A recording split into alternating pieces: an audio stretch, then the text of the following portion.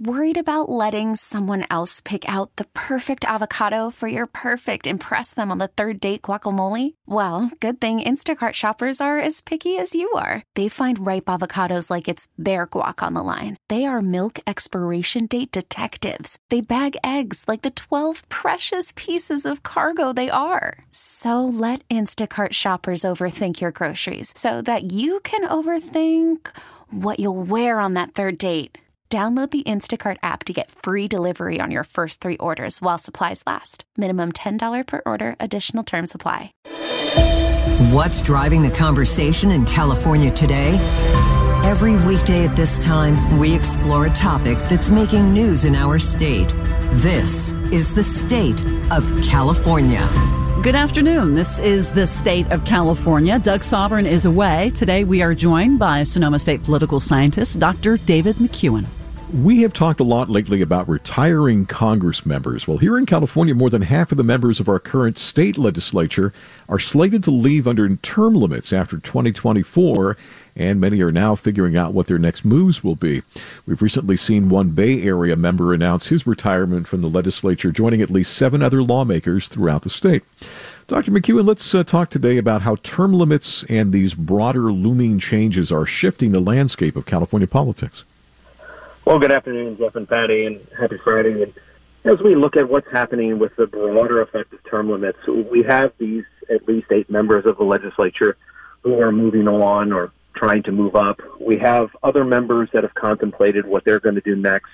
We've seen some looming Democratic retirements announced in Congress. All of this, obviously, is a lead up to next year's midterm elections. The term limits in California are shifting the landscape, not only, say, in the legislature, but also below that, as we look at generational change with the Democratic Party, as we look and see for what's happening in local politics. So today's guest, a true rocket scientist, if you will, has announced that he's leaving the legislature, but has a very packed agenda for next year. So we wanted to talk with him and see what the plans are for next year and moving forward.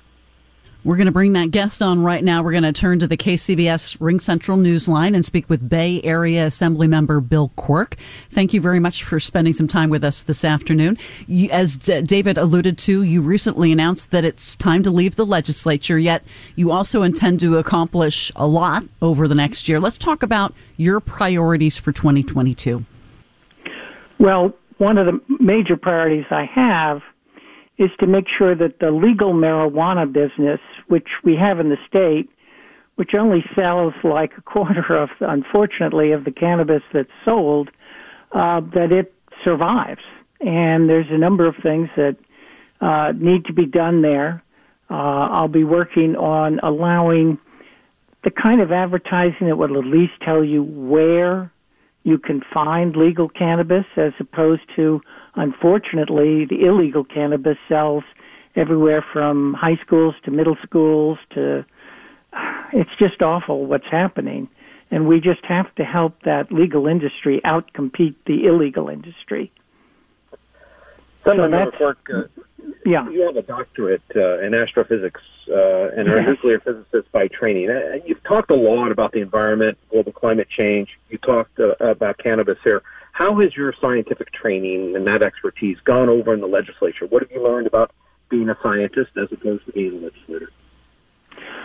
You know, what I can be is the person who explains, for example, what the problems are with carbon capture and storage.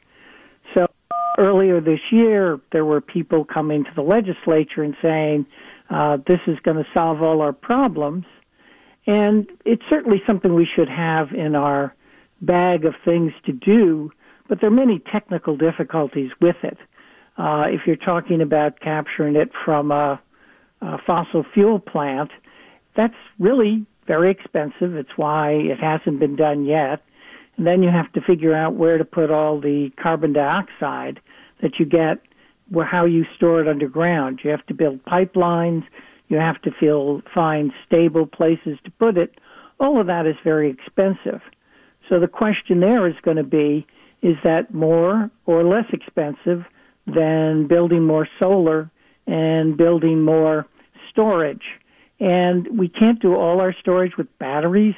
There are a number of very innovative things that haven't been tried, including storing hydrogen the way we store natural gas. You would make it from electrolysis, from solar or wind, and store it. And is that going to be the best way to go forward, or will it be carbon capture and storage?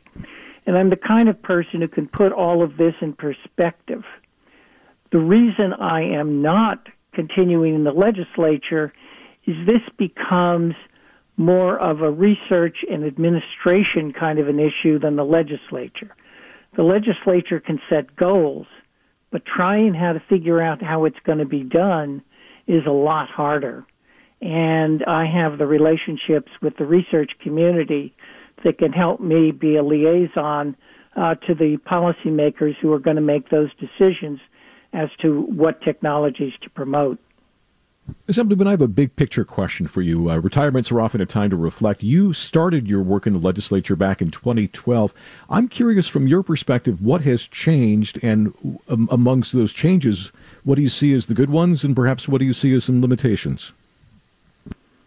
Well, I mean, the good one is that in terms of climate, is that we've really set goals. We set up a cap and trade system, so we have a market system, as well as regulations on how much carbon you can use how much you can use in the way of fossil fuels.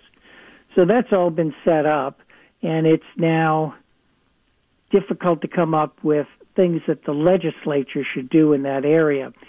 In terms of, say, the politics and political structure, I like it that we have a lot more Democrats, that we have a solid majority beyond 2/3, and that thus we can consider doing things that, say, at a national basis, you wouldn't consider doing.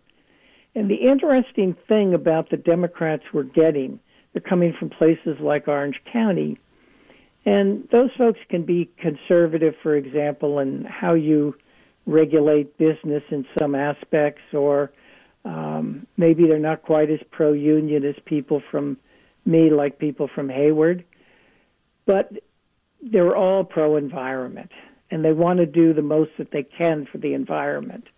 And I think that's a really great thing that's happened, that we now have, beyond 2/3, a solid majority of people who are pro-environment, whether they're from the San Ramon Valley or whether they're from Orange County, they're pro-environment. Well, thank you so much for joining us this afternoon. Our guest is Bill Quirk. He represents the 20th Assembly District in the California Legislature. You can hear the state of California every weekday at 3:30 p.m. It is also available at kcbsradio.com and wherever you get your podcasts. T-Mobile has invested billions to light up America's largest 5G network, from big cities to small towns, including right here in yours. And great coverage is just the beginning. Right now, families and small businesses can save up to 20% versus AT&T and Verizon when they switch. Visit your local T-Mobile store today.